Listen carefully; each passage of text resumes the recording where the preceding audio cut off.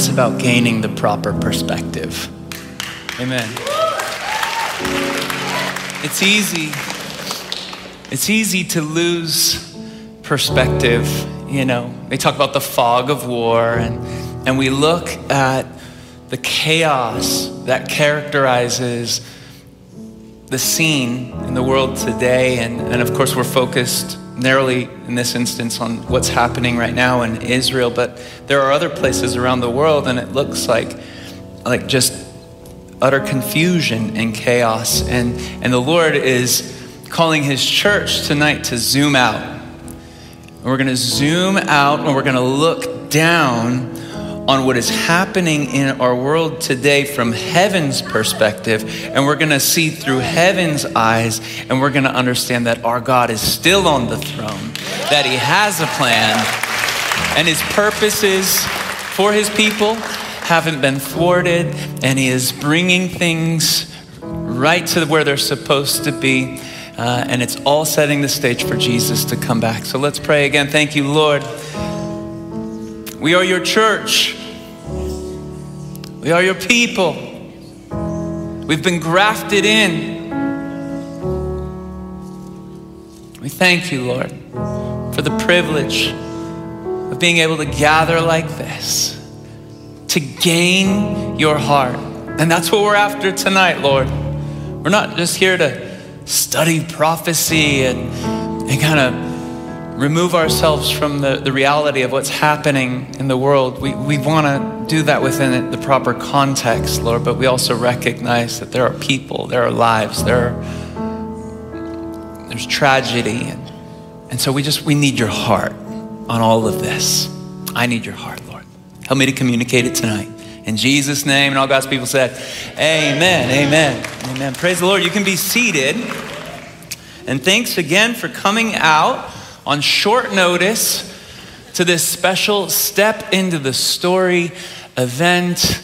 And that's kind of what we're branding everything that we do around here related to Israel and prophecy. And of course, this ties both of those things together. And I just know that it was in my heart after everything went down the other day, and then just seeing the story as it unfolded and feeling in my heart, I just want to be with my church.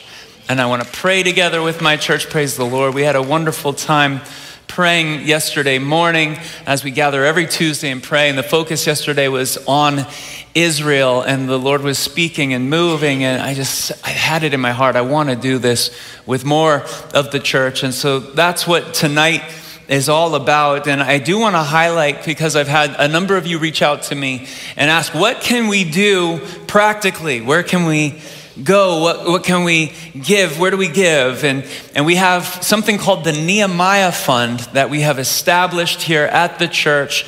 And through the Nehemiah Fund, 100% of what you give to that fund is given to our ministry partners who are on the ground. You'll hear from several of them later in the evening through video. And we are at this time as a leadership team assessing the needs. There's going to be tremendous needs throughout Israel, in particular in the southern region at this time. So many people have been displaced, so many homes have been destroyed, and so there's immediate needs, but we're waiting to assess the needs, and then we are positioned and ready to give. So if you want to partner with us in that work, you can just either go online, and on our webpage, there's a tab for the Nehemiah Fund, and you can just click and give to that directly. Or tonight, if you, on your way out, we have agape boxes that are stationed on our back wall, and you can just take a check and on the memo line write the Nehemiah Fund, and 100% of what is given tonight will go directly to that fund. And we have literally given away millions of dollars to Israel, and we partner with them on a number of fronts, and we will continue to do so. And they need our support now more than ever. And at the end of tonight, the other thing I want to focus on is just prayer. And I think that is what the Lord is calling us as his church to do. We need to be a people of prayer. When we pray here, we can impact what's happening around the globe on the other side of the earth in Israel. But before we get to that, I need you to open your Bibles with me. If you brought a Bible, I'm going to be reading to you out of Psalm 83. And while you're flipping there, let me just kind of take a snapshot of what's transpired, what's happened in the last handful of days. And of course, what we've seen happen in Israel is unprecedented, at least in my lifetime. As you've heard by now, on early Saturday morning, Hamas terrorists, and by the way, I choose that word carefully. They have been designated by the U.S. State Department as terrorists. I know some of the media are labeling them militants or freedom fighters. They are terrorists. And they breached the Israeli border and began killing hundreds of people. Hundreds more have been abducted and taken as hostages back into Gaza. In some cases, perhaps you saw the news that came out earlier today about what happened at the kibbutz. There were entire villages that were completely massacred. Those killed included babies, grandmothers, even Holocaust survivors. That attack on the ground coincided with thousands of rockets, upwards of 5,000 rockets being fired indiscriminately on the civilian population of Israel. And to date, these are the latest numbers I had. They might have even gone up since then, but the death toll has already surpassed 1,300 people, with 2,900 wounded and hundreds more being held hostage. And to put that number into perspective, they're a much smaller size of population. And so what happened on Saturday was the single deadliest day in the nation of Israel's history, going all the way back to the Holocaust. More people lost their lives in one day since the Holocaust.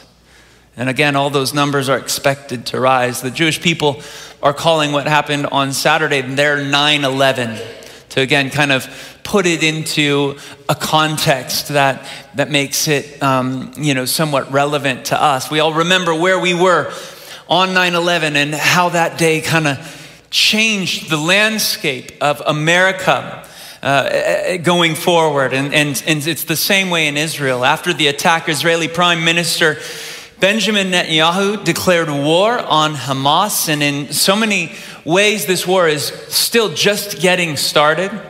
I've read that 360,000 troops and reservists have been called to serve into active duty.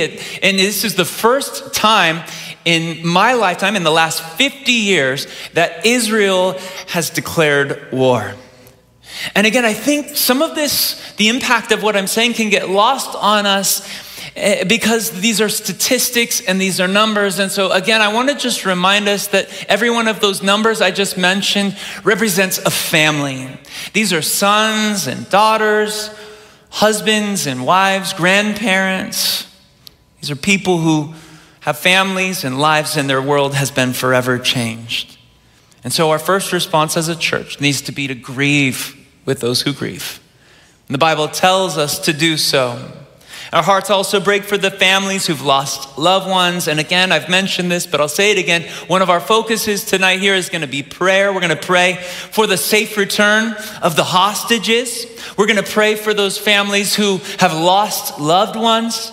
We're going to pray for the soldiers who are battling on the front lines. We're going to pray for wisdom on high for the world leaders who are making decisions that are going to impact so many futures for so many families. But before we do that, we're going to do what we always do around here, and we're going to see what God's word has to say. And we're going to see if we can make sense of what's happening in Israel based on what God has written thousands of years in advance. And as we get into that, I just want to set the stage by talking about the fact of how interesting and fascinating it is that we're talking about Israel. Israel always seems to be on the front page of the news. Have you noticed that? It's a small country. The entire country is roughly the size of our state, New Jersey. Its population is only about 10 million strong. And yet, with a small population and a small landmass, they always seem to land on the front page of the newspaper.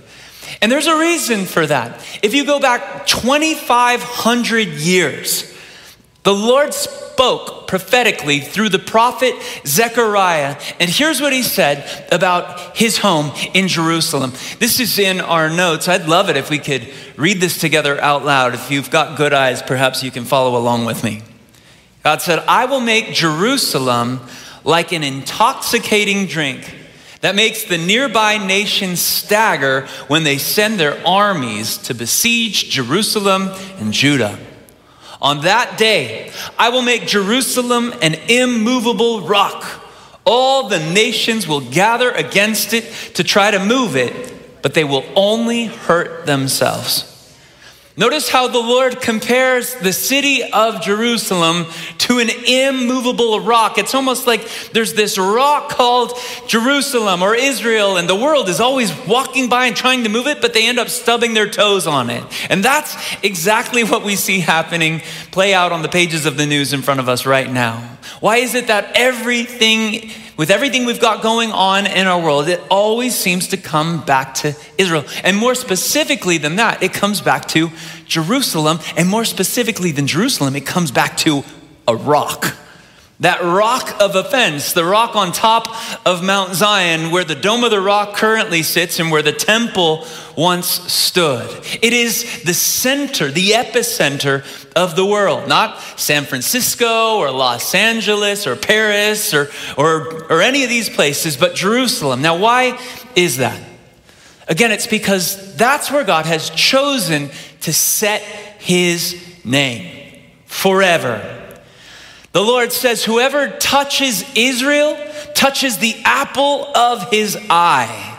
Every promise that God has ever made, every prophecy that has ever been spoken concerning the Messiah's first coming and the Messiah's return, it all gets funneled through the land of Israel and the Jewish people. Now, the devil knows this, which is why he hates Israel. And by the way, that's the root cause of all of the hostility and all of the anti-Semitism that we see in the world today. It is rooted in the devil's hatred for God's people, for it is to them that God made the promises. It is through them that the scriptures were given. It was through them ultimately that the Messiah came. And the devil knows that all of the promises concerning the return of the Lord come through the land of Israel. And so if he can thwart that by eliminating Israel, then he can effectively keep the Lord from returning. And that's why his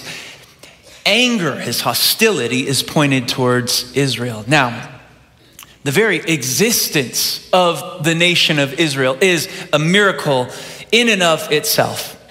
You know this. After 2,000 years of having no homeland, the nation of Israel rose out of the ashes of World War II and the Nazi death camps in Germany to be reborn as a people. And on May 14th, 1948, they were declared a nation again in the fulfillment of prophecies spoken through the prophet Ezekiel thousands of years in advance. And ever since that day, it has been an ongoing fight for their survival.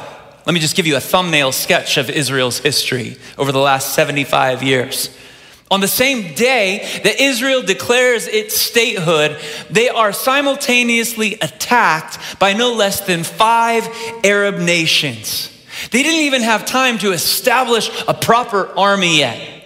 They were grossly outnumbered. They were hopelessly outmanned and outgunned in that battle. And yet, miraculously, somehow, they came out of that battle victoriously. The Lord was all over it. His fingerprints were all on it.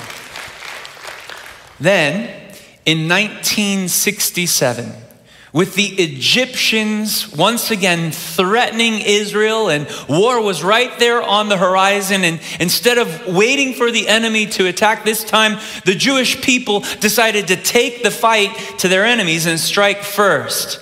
Now keep in mind that once again in 67, the Jewish people were grossly outnumbered, they were outgunned, they were outmanned, and in many ways outmatched. Yet once again, they miraculously won the battle. At the end of what is known as the 6-Day War, appropriately named because the The war only lasted 6 days. Have you ever heard of a war that only lasted 6 days? It was miraculous in every way. And by the end of the 6th day, they had not only effectively staved off their enemies, but they had expanded their borders and they'd captured the Golan Heights in the north, the Sinai Peninsula, the West Bank, that area that has caused so much problems over the last 50 years, and the city of Jerusalem, the spiritual heart and the capital of the holy city. So for the first time in 2,000 years, Jerusalem and all the holy sites, including the Temple Mount, were back in Jewish control. And this is the way things remained until 1973. That's when Israel was attacked yet again. This surprise attack occurred on the holiest day of the year for the Jewish people. It's known as Yom Kippur. We studied it, the Day of Atonement, just a couple of weeks ago here at Maranatha. And on this day, Egypt and Syria combined forces for this attack. And at first they caught Israel flat-footed, and it appeared as though the Jewish people were going to lose the battle. But by God's grace and through all kinds of miraculous events, they were able to push the enemy back and hold the lines and keep their homeland. Now, since that time, 1973, there have been hundreds of other battles and skirmishes and fights, and each time the Jewish people have come out on top over and over again. Yet, they continue to be surrounded by enemies on all sides. To their south, there's the Muslim Brotherhood in Egypt. To the west, the Gaza Strip, that's where Hamas is. It's a proxy for Iran, and they've caused all kinds of problems. And then to the north, in Lebanon, you have Hezbollah.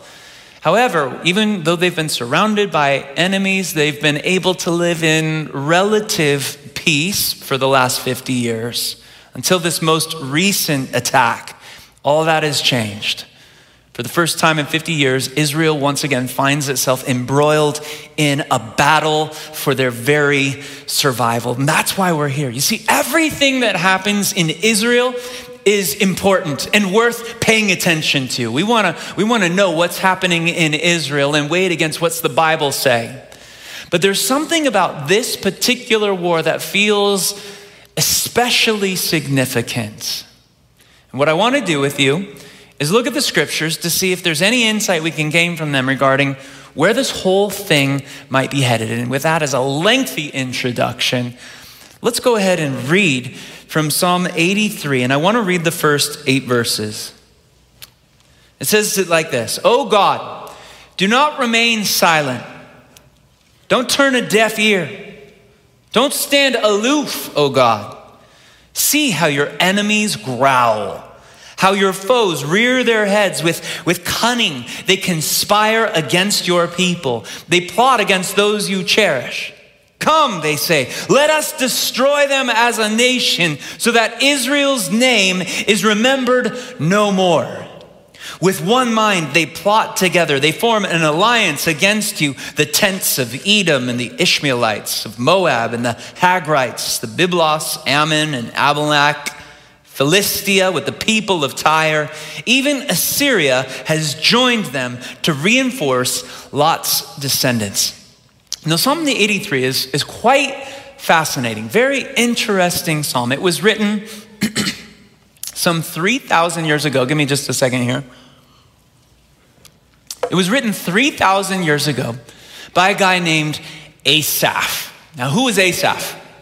Asaph was one of King David's appointed worship leaders. And so his main job was writing songs and leading the nation in music and worship of the Lord. Now, what's interesting is that he writes this psalm during a time of prosperity and peace for Israel. Under David's reign, Israel reigned as the dominant superpower of the known world, and they enjoyed the zenith of their power during his reign. And yet, in the verses we just read, Asaph describes a scene in which Israel is surrounded by a confederation of 10 nations that are all plotting together to plot Israel's demise. Now, why on earth would Asaph write about Israel being surrounded by enemies during a time of peace and prosperity? My answer is, I think the Spirit of God led him to write prophetically about a future event. You see, according to 2 Chronicles chapter 29, verse 30, Asaph was not only a worship leader, but he was also a seer or a prophet.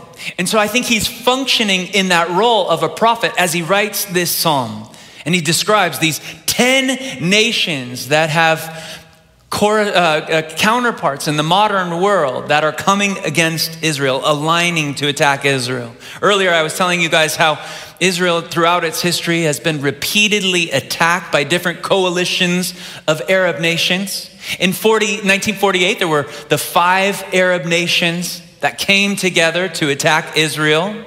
In 67 rather, Israel faced off against 3 more nations who came against her. And then in 73, there were 2 that came against Israel.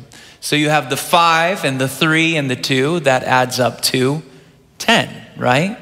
And so it's possible, one possible interpretation of this psalm is that he's describing this season of Israel's existence in which these 10 nations would come against him, but that's problematic a little bit because many of those battles were fought by the same armies. So we've yet to see a time when Israel was attacked simultaneously by a coalition of 10 different nations. And so the question is, could this current war escalate into something where Israel is surrounded by 10 nations? And my answer for you this evening is, we'll have to wait and see.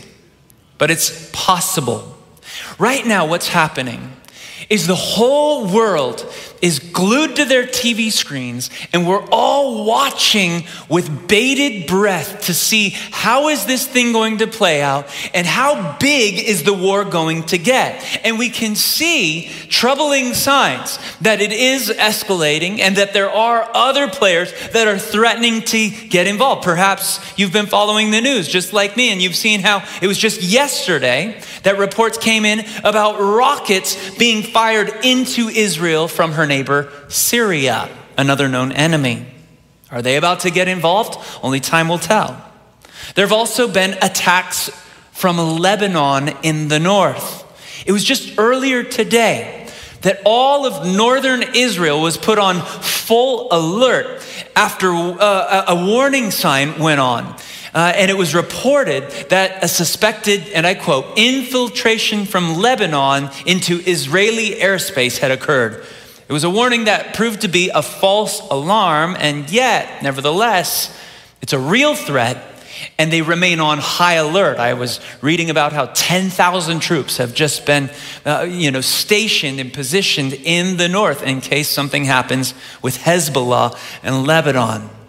Things are escalating.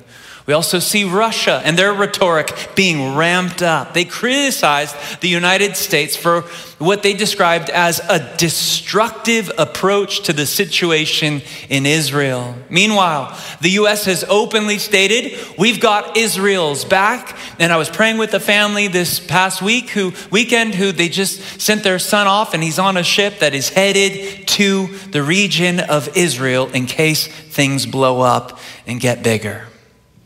Now, as we were reading Psalm 83, there's something else I want to draw your attention to that the psalmist said will define this future war between Israel and her enemies. And we see it in verse 4 when it's the rhetoric of the enemies, and their stated goal is to destroy Israel as a nation so that its name is no longer remembered. Think about that. Now, view that statement in light of the rhetoric that we're hearing from the leadership of Hamas. That has been their stated goal. I want to read to you a quote. This is from the former leader and co-founder of Hamas. And he said this in an interview just a few years ago. And you don't have to read this one with me out loud, but I'll read it to you. He said, and I quote, "We have liberated Gaza, but have we recognized Israel? Have we given up our lands occupied in 1948?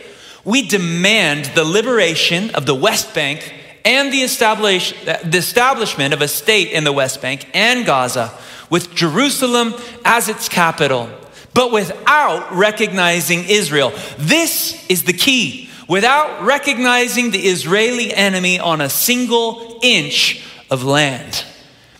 From the beginning, Hamas has described their goal as wanting to eliminate Israel. One of the slogans that has really taken root in many of these pro-Palestinian rallies that you're seeing pop up in places like San Diego and New York City and among other places around the world. I was reading about one that was happening in Australia. And one of the slogans that has really taken root is this: "From the river to the sea, Palestine will be free." It's catchy, it has a ring to it, but understand this statement is understood to be a reference to a world in which Israel no longer exists. From the river Jordan to the Mediterranean Sea, that's the borders of Israel. They're saying this will all be Palestine. There will be no more Israel. And then this came in earlier today. Again, from the former leader of Hamas, perhaps you saw this, as he called on Muslims around the world to this Friday embrace a day of global jihad. And here were his final words in his communication, and I quote, "Funds are important, but today we are asking for your blood and souls to be sacrificed for Palestine." I mean, this is scary stuff. This is today. These are the things we're reading in the headlines today and yesterday in the past couple of days. And it appears to all line up so well with what the psalmist described would happen in these last days. And so where is all of this headed? And what is it building towards? That's the question. And again, a lot of what we see seems to be lining up with what the psalmist said would happen in Israel. And yet, having said that, am I tonight making the statement that we're seeing Psalm 83 lived out before our very eyes? No, I'm not making that statement, at least not yet. But here's what I am saying. What I'm saying is we should continue to monitor the situation in Israel very closely. And let me add this as well. As we watch what's happening in Israel, this will be a key factor in whether or not things are ratcheted and ramped up. Keep your eyes on Iran. That's the one wild card, the thing that could really escalate the situation into a whole nother category is if Israel decides to go after Iran. Now we know that Hamas is funded by Iran, right? We know that they've been working with Iran and that they've been funded by Iran. We also know that Iran has been working on their nuclear program and they've been working hard at obtaining nuclear weapons, and that their goal, and again, I quote Ahmadinejad, his goal is to wipe Israel off the map. I mean, if they get the nuke, Israel's going to be their first target. So, should they do something preemptively to Iran because of their role in this whole thing? Again, that could escalate things dramatically and play into a prophecy that was written by the prophet Ezekiel. In Ezekiel chapters 37 and 38, it talks about another battle, a coalition of forces involving two key players, Russia and Iran, attacking Israel together. And the Bible literally talks about how the Lord is going to put a hook in the jaws of this enemy to the north of Israel and drag her into the fight. Now, if you were to look at a map tonight of Israel and to go as far north as you could, you know what you'd run into? Basically Moscow and Russia. Now that prophecy suggests that Russia is going to be dragged unwillingly into this fight. There's going to be a hook in their jaws. Now, what would draw Russia into a battle? I mean, they've got enough problems of their own, right? They've got their hands full with the Ukraine fight. However, if Iran gets involved, if the US finds itself somehow involved in this war, then could that be the hook that draws Russia down? Again, the answer is it's all possible. Now, the interesting thing is that if you look at this relationship between Iran and Russia, historically, there's been no political ties or economic ties or military ties between these two countries until recently. They have become strategic allies. Iran has been supplying drones to Russia for its fight in Ukraine, and in return, Russia has supplied Iran with all kinds of weapons. All of this is well documented.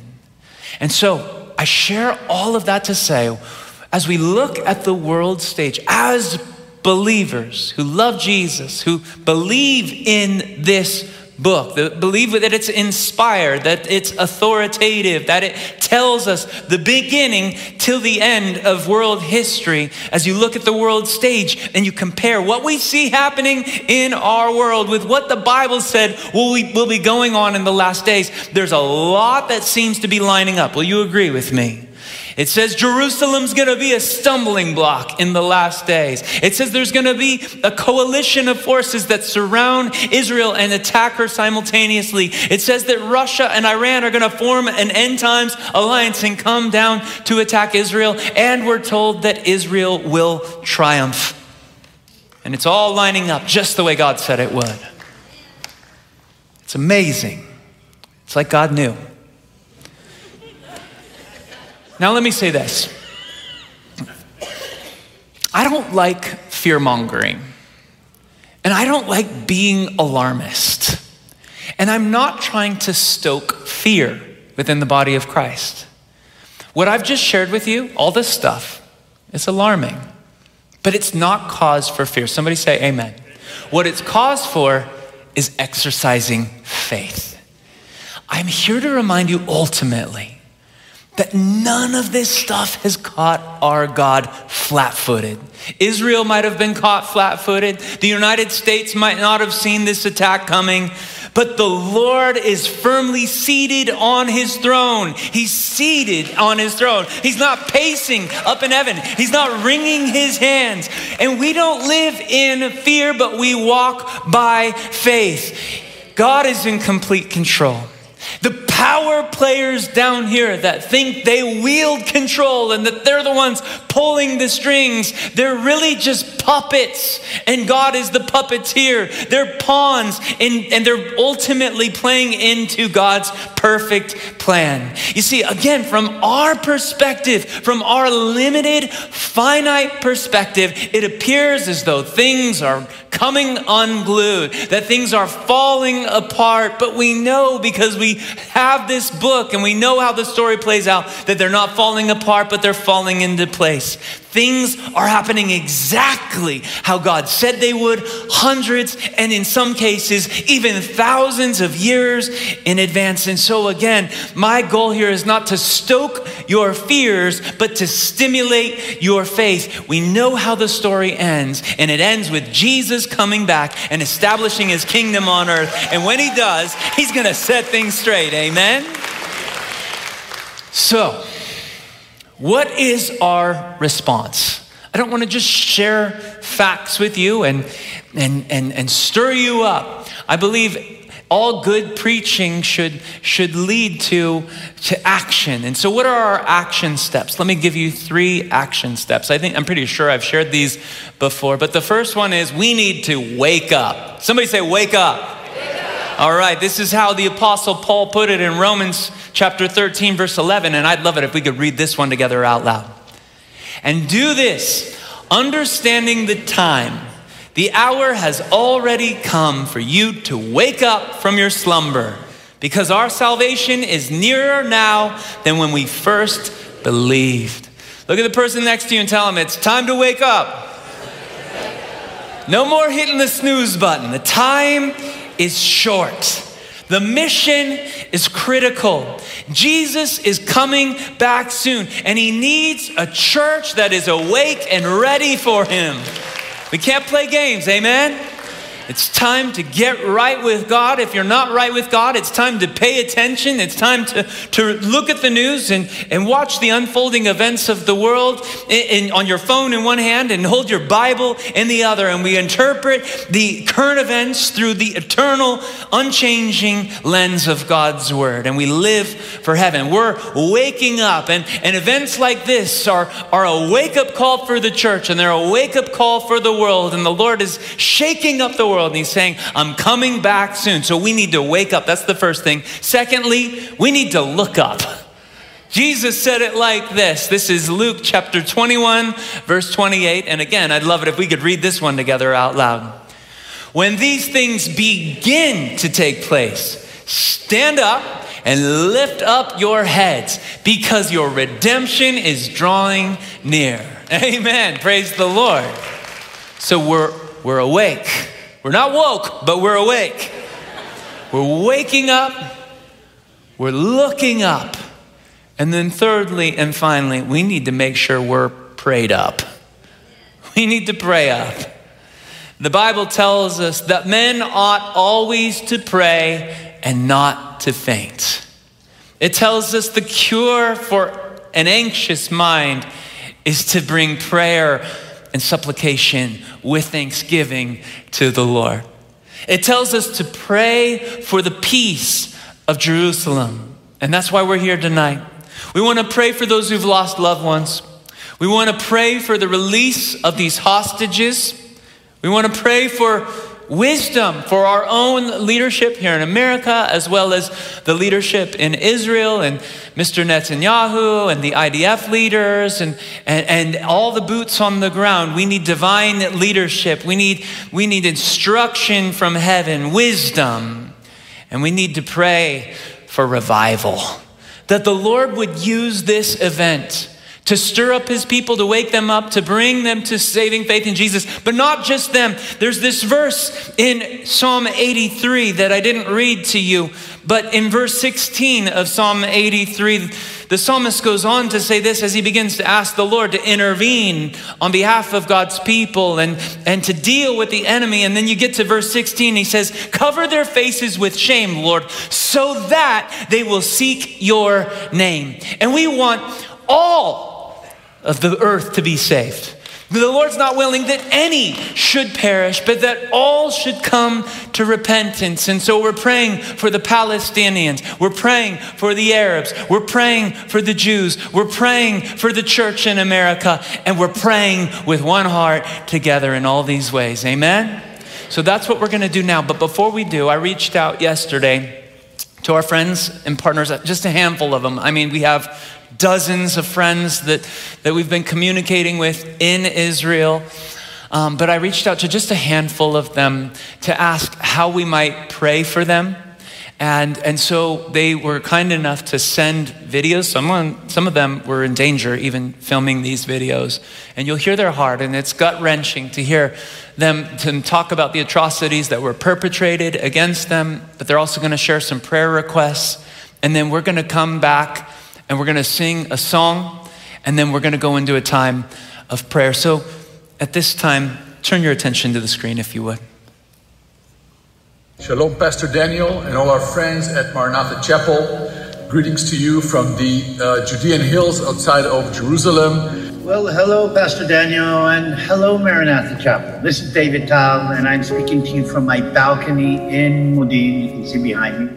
Shalom to our dear friends at Maranatha. Dear Pastor Daniel and dear church, I'm so thankful that you're standing with us in this terrible, horrible hour of trial and tragedy.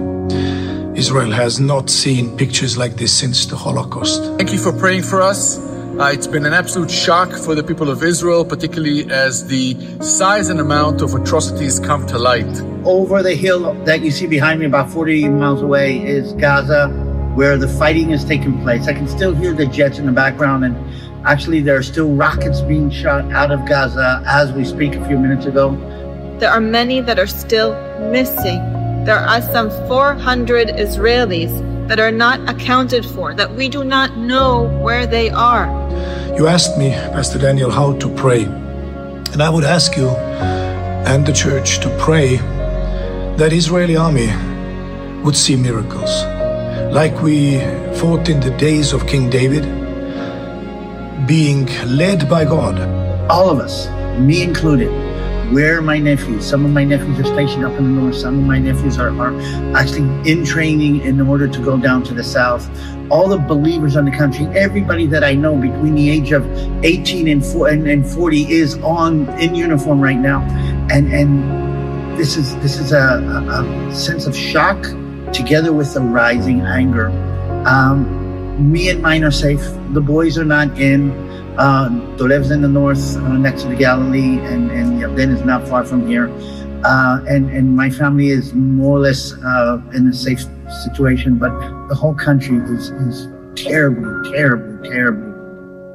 I am speaking to you now from the center of Israel, from Modi'in. It might seem to you like a peaceful area. You can see a beautiful olive tree in the background, but what you also see just on the hill behind me, you see the Iron Dome. This is just a few minutes of quiet that I took in order to use to make this video for you. But this Iron Dome missile has been firing since Shabbat early in the morning and virtually nonstop till now, because there are rockets that have been raining down on Israel like hellfire from Gaza, going to the areas of the south and also to the center of the country. There have been direct hits to homes, to hospitals, to areas not far from the airport, and to every part of Israel's center and south just since Shabbat morning. This is a calculated, horrific, barbaric attack. Well, please stand with us and pray that God would do miracles, that we would see miraculous protection, miraculous guidance and leading, miraculous manifestations. Like in the days of Independence War, where people were witnessing of soldiers in white joining them in the battle, people coming with the keys to the Temple Mount during the 6-day war, that we would experience, as our army experienced, the same kind of miracles, supernatural manifestations of God's wonderful, miraculous power. What I can assure you is that Israel will go on, and that Israel will survive. And as much as this is unbearable, we must bear it. More than anything, please pray for the peace of Israel. Please pray for God's chosen people who are after a terrible holiday. And hope to see you again soon in California. Thank you, guys. Nevertheless, we have to finish the work. We have to continue to exist as a victorious nation under God and see the peace of Jerusalem. So, Daniel, the church, please pray for us. Keep us in our prayers. Keep in your mind's eye those mothers, those babies, those children that had a beautiful life and is gone, and those that are still with us and that we need to uplift, to encourage, to ensure that they don't live a life of trauma. Please help us in this dark time. We know the promises I have for you, says the Lord. Promises to prosper you and not harm you. Plans to give you hope and a future. Thank you, Maranatha. Shalom. To give you some points for prayer, generally, please pray for the families of the over 1,200 people, women, children, elderly, as well as a few soldiers as well that were already killed or murdered in the war so far, and also especially for the kidnapped and their families. We're trying to ease their pain much as possible. And we at One for Israel and many other believers in the country have been going to those places and providing those essentials. We've also been standing with the people in Sderot, in the south of Israel, throughout the Gaza Strip border, that have been deeply hurt, and we are helping some of them to evacuate, particularly the women and the children, and put them in hotels and families in the center of the country. So thank you for standing with us. I cannot tell you how encouraging it is for Israelis to know that our friends in the United States and all over the world are praying for us. Thank you. Please continue to pray, and I hope to see you in person, even possibly as soon as December if this finishes. So thank you, and may God bless you. Shalom.